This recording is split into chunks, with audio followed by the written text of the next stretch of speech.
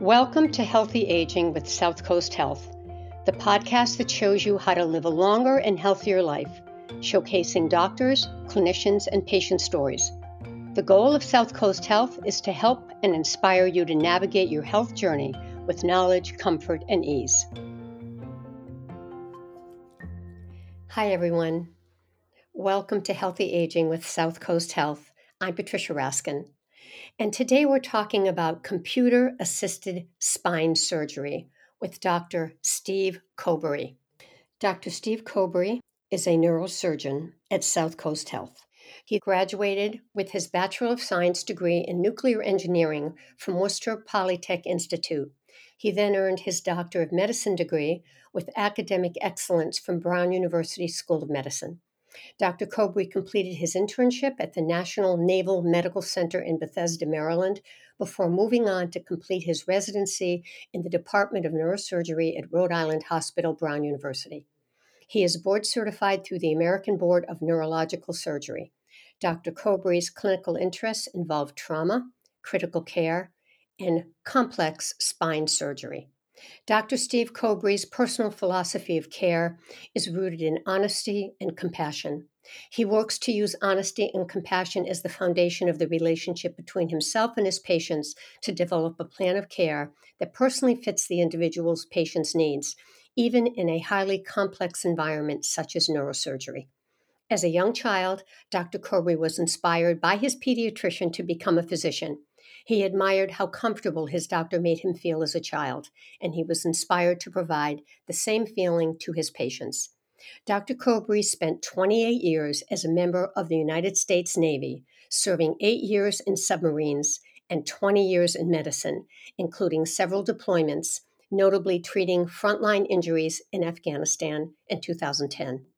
Dr. Coberry, I understand that you are a native of Massachusetts and of Fall River.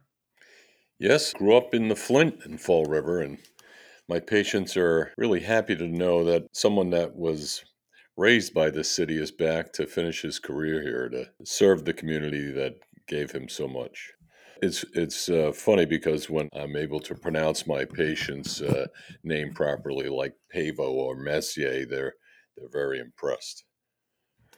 That's great. You've really served us all well. Thank you. Thank you very much for having me. So tell us exactly, what is computer-assisted spine surgery? So, computer assisted spine surgery takes traditional spinal surgery to the next level, and that includes accuracy as well as a reduction of pain that the patient experienced postoperatively, as well as minimizing complications like blood loss or neurological injury during these surgeries. So, when I trained, this type of technology was just starting to be used. And now it has become virtually the standard of care in many areas of the country. So when you do the computer-assisted spine surgery, how does it make it easier and also safer and less complicated? So basically, what the system does is it takes a known quantity that we obtain either intraoperatively or preoperatively, and that being the patient's anatomy through a CAT scan, and matches it to what we see actually in the OR, either visually with an open procedure or radiographically with an intraoperative CAT scan. And that allows us to accurately place the hardware that we need to place to facilitate the types of surgery that employ computer assisted spine surgery. So it makes it more accurate. Yes, and the reason it's more accurate is when I trained, you were taught to interpret the anatomy, which we all become excellent at. However, not everyone's anatomy is exactly as you see in a textbook. And that's where an intraoperative imaging system with computer assistance really allows you to place screws and hardware into areas that are really narrow, but we can do it much more safely now. Now, Is everyone who has spinal surgery eligible for the computer assisted spine surgery, or do some conditions preclude that you have to do it the traditional way?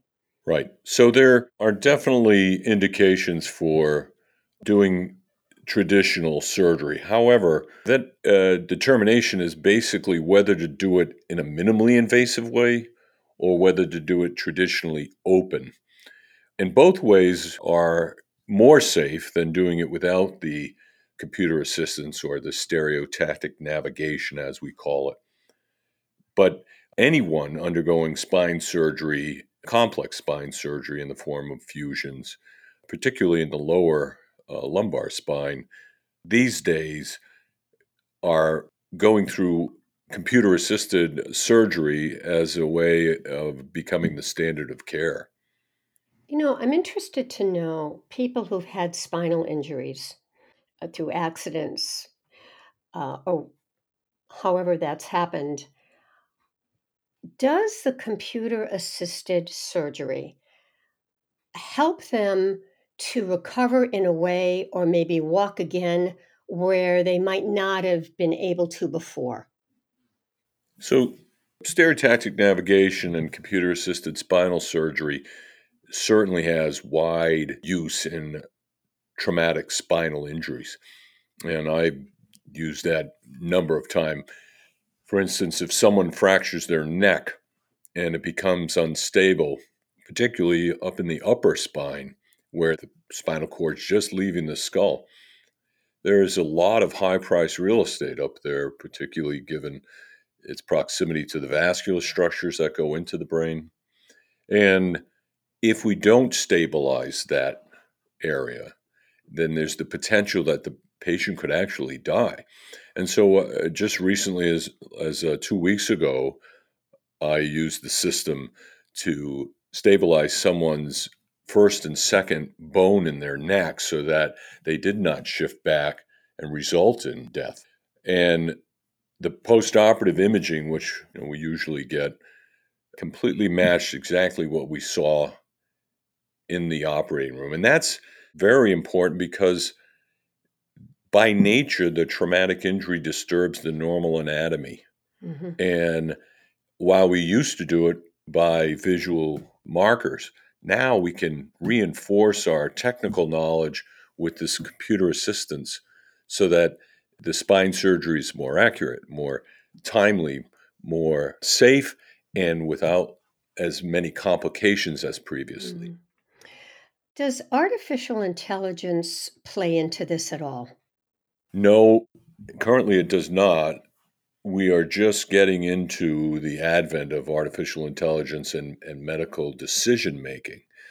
And I do not know of it being used currently anywhere intraoperatively, which I think we're, years away from that. Hmm.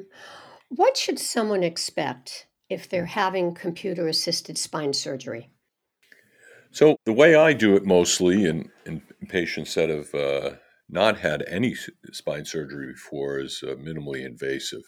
And that study after study has shown to be a superior method for pain control, blood loss, minimization of intraoperative and postoperative complications like neurological injury or infection. And the way that works is basically much smaller incisions because we have this stereotactic navigation to allow us to place the hardware through a tiny incision in the skin.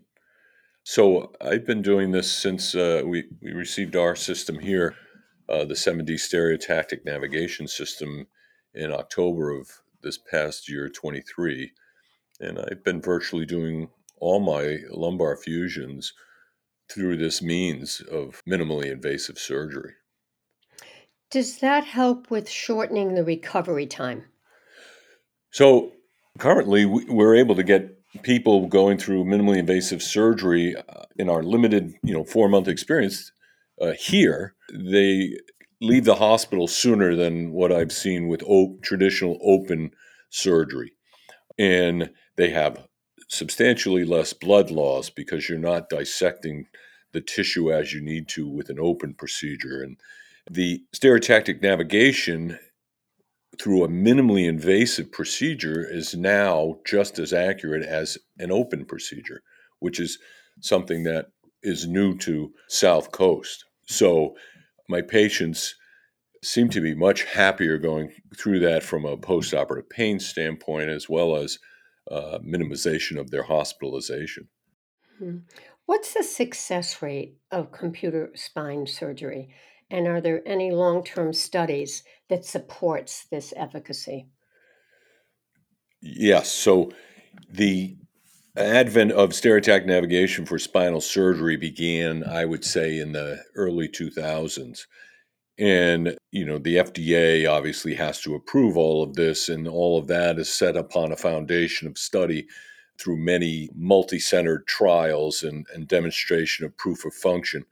So, this is an extremely well known, well documented, well studied procedure that now has met its natural iteration into becoming what people dreamed it would be 25 years ago, where the patient gets small incisions, timely surgery, back home recovering as quick as possible. So there are many studies that show that there is superiority from those aspects to traditional open surgery. Yeah. When you see a patient, what's the percentage of patients that come to you with trauma relation, meaning they just had an accident and it was sudden, or someone who's been in chronic pain? What's the difference in percentage? Yeah, so the mix I probably see is probably 85% of degenerative chronic issues. And Okay. those people will come to me referred by their primary care physicians.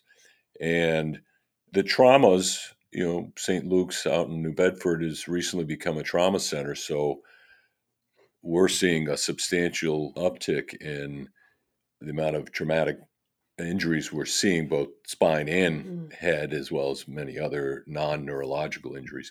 But as far as spine goes, probably 10 to 15% of my cases are through a traumatic injury, I'd say. My previous job, that's all I Mhm. did was trauma and did over 150 cases a year at a level one trauma center, just addressing mostly traumatic spinal injuries. Mm. So it's a little bit of a switch now to more of a degenerative issue, but that's a lot less tiring than getting up at 2 in the morning. Well, I was going to ask you that. I want to ask you another question about degenerative, but when you're working with these trauma cases, it must be more traumatic with the families. I mean, the whole situation because it's sudden. Sure. No, I say to them all the time because often I'm consenting the family and not the patient because they're gravely injured. And I'll say, when you guys were having pancakes this morning, you couldn't imagine you'd have to be speaking to me. Yeah. But I understand the problem, and this is what we need to do. And I tailor my plans based on years of experience, years of education, in-depth knowledge of the current literature, and then most importantly, talking to the patient. I'm a translator. I Yes. tell them all the time, my job is to take this complex MRI and say, this is what I worry about. And you can see as well as I can Mm-hmm. the pressure on the nerve Yeah. or the slip of the bone and and then it makes more sense to them. And I think that successful outcomes are predicated on mutual understanding and also confidence Mm-hmm. of the patient in their surgeon. And that really drives me. Do you ever suggest that in these trauma cases that people have therapy, or do you have therapists or psychiatrists on board that can help them? Yes, we have a comprehensive trauma team, and that does include interventional therapists at the time that can speak with the family, speak even with the patient if they're conscious. But over the years, and it's my responsibility as their physician to extend that compassion in this moment of crisis so that I can get the patient or their family to understand the problem, understand the treatment, and have the confidence in me to Mhm. execute that plan, Yeah. often Yeah. in minutes versus months. Yeah. And that is one of the most difficult tasks of my job, I'd say. Yeah. And also needs a lot of compassion and understanding. No, I Yeah. agree. And that's what's valuable about, for me anyway, having grown up in this area. I understand the dynamic of a Portuguese family. I understand, when someone from Cape Verde is having difficulty understanding me and knowing, hey, let's get the right interpreter here now, and reading the families and knowing that, hey, this is my hometown too. I want to take care of you. Very well said. I just want to go back for a minute to people who come to you with chronic conditions and they're in pain. Where is it usually? Is it in the upper back, the lower back, the hips, or the hips would be different, right? Yeah, I would say about 90% of my chronic issues are in the lumbar spine, the lower back, and the cervical spine, which is the neck. There is some mid back pain, but that part of the spine is inherently stable because of the rib cage. So the neck and the lumbar spine are very flexible, and so people over years get wear and tear on them, and then they develop neck and arm pain, Hmm. or back and lower back and leg pain. So, that's where most of it comes from. But it's not the same as having like a hip replacement. That wouldn't fall into this, correct?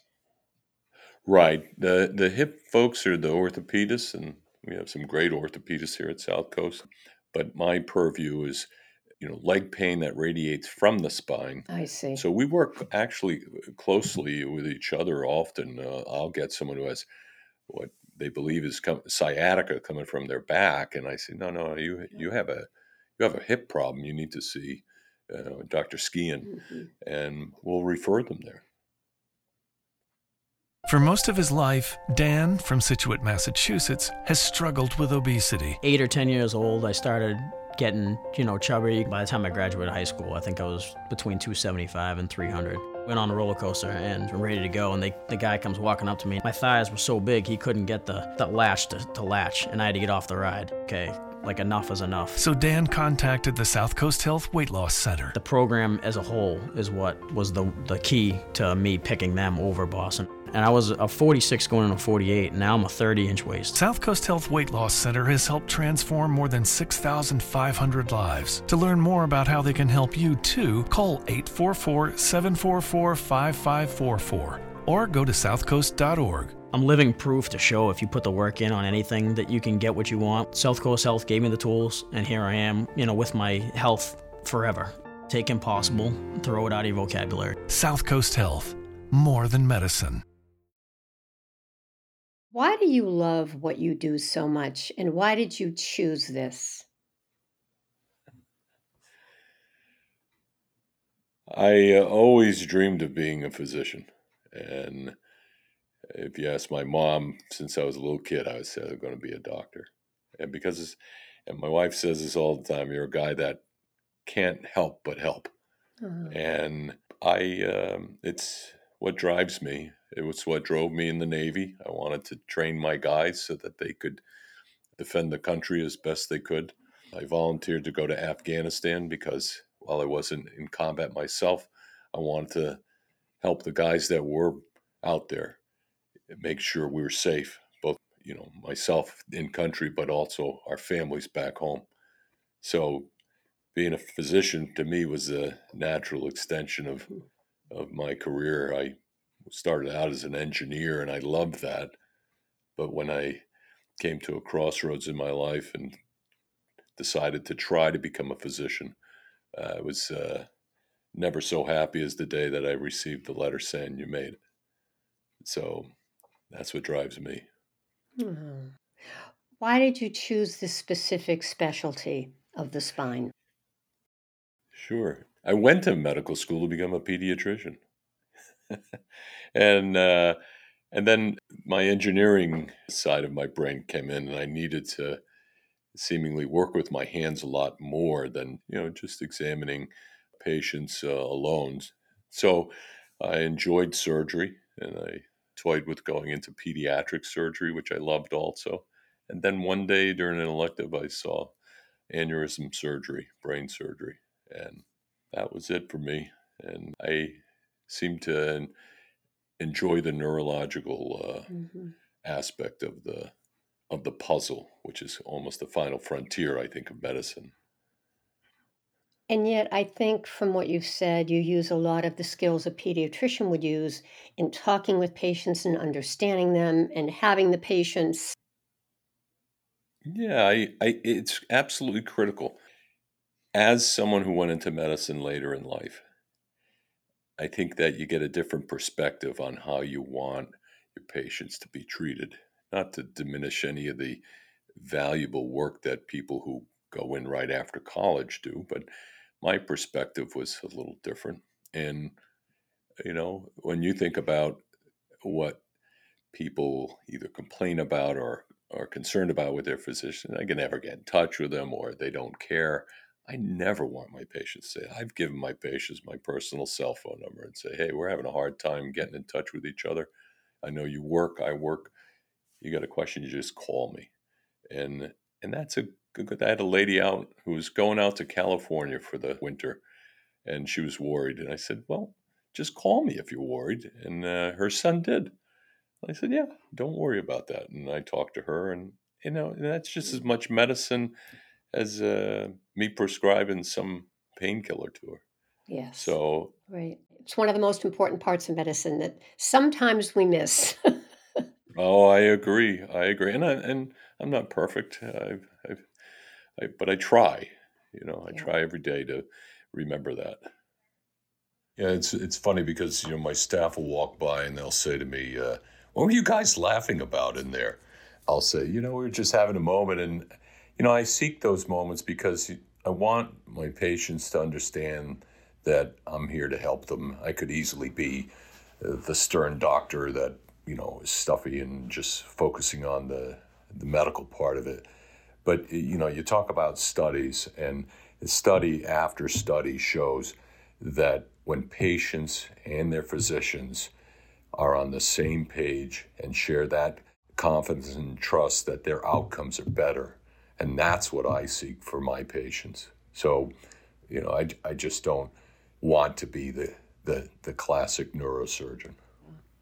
So, what are your closing thoughts, Dr. Cobry? And I guess specifically, from all the life lessons you've learned, from being in the Navy, from working with trauma, from working with chronic conditions, what's kind of your philosophy or your message that you want to leave us with Yeah. today? It's pretty much, I don't give up. And my first grade teacher taught me that, Mm. whose life I ended up saving. And I won't get into the details of her surgery, but I almost elected a different path in her case that would have irreversibly changed her life. And she taught me through that and through her time with me when I was 6 years old to never give up. And that doesn't mean I always do, the maximal amount of surgery. It means that, you know, patients need multiple things. And some of the hardest thing is to do no surgery for a surgeon. But that's part of not giving up. And I want my patients to know that I'm completely invested in their care, that I develop a Mm. plan unique to their situation, and that I seek their confidence and trust so that we we can get the best outcome for them. Mm. Thank you so much, Dr. Stephen Cobry. Very inspirational, so heartfelt. Really, really, really appreciate it. No, it's I when this job came up, I was just so happy because I came home and yeah, I wouldn't have a thing if it wasn't for this city and more importantly my parents, all the sacrifices they made. And so if I can help anybody, it's easy. You just call me and I make it happen. Thank you, Dr. Cobry. All right, thanks a lot. All right. Thank you so much. All right, that wraps up our interview with Dr. Stephen Cobry, who performs computer assisted spine surgery at South Coast Health. I'm Patricia Raskin, and thank you for tuning in to this episode of Healthy Aging with South Coast Health. Until next time, bye for now. Thank you for listening to Healthy Aging with South Coast Health. To subscribe to this podcast, visit www.southcoast.org/healthy-aging. While you are there, we want to hear from you. Please take the time to complete a quick survey so we can learn more about the topics for upcoming episodes that you are most interested in to live a healthy lifestyle. Thank you to our hosts, Patricia Raskin and South Coast Health. This podcast is brought to you by creative content developer Raskin Resources Productions and produced by Virtually You.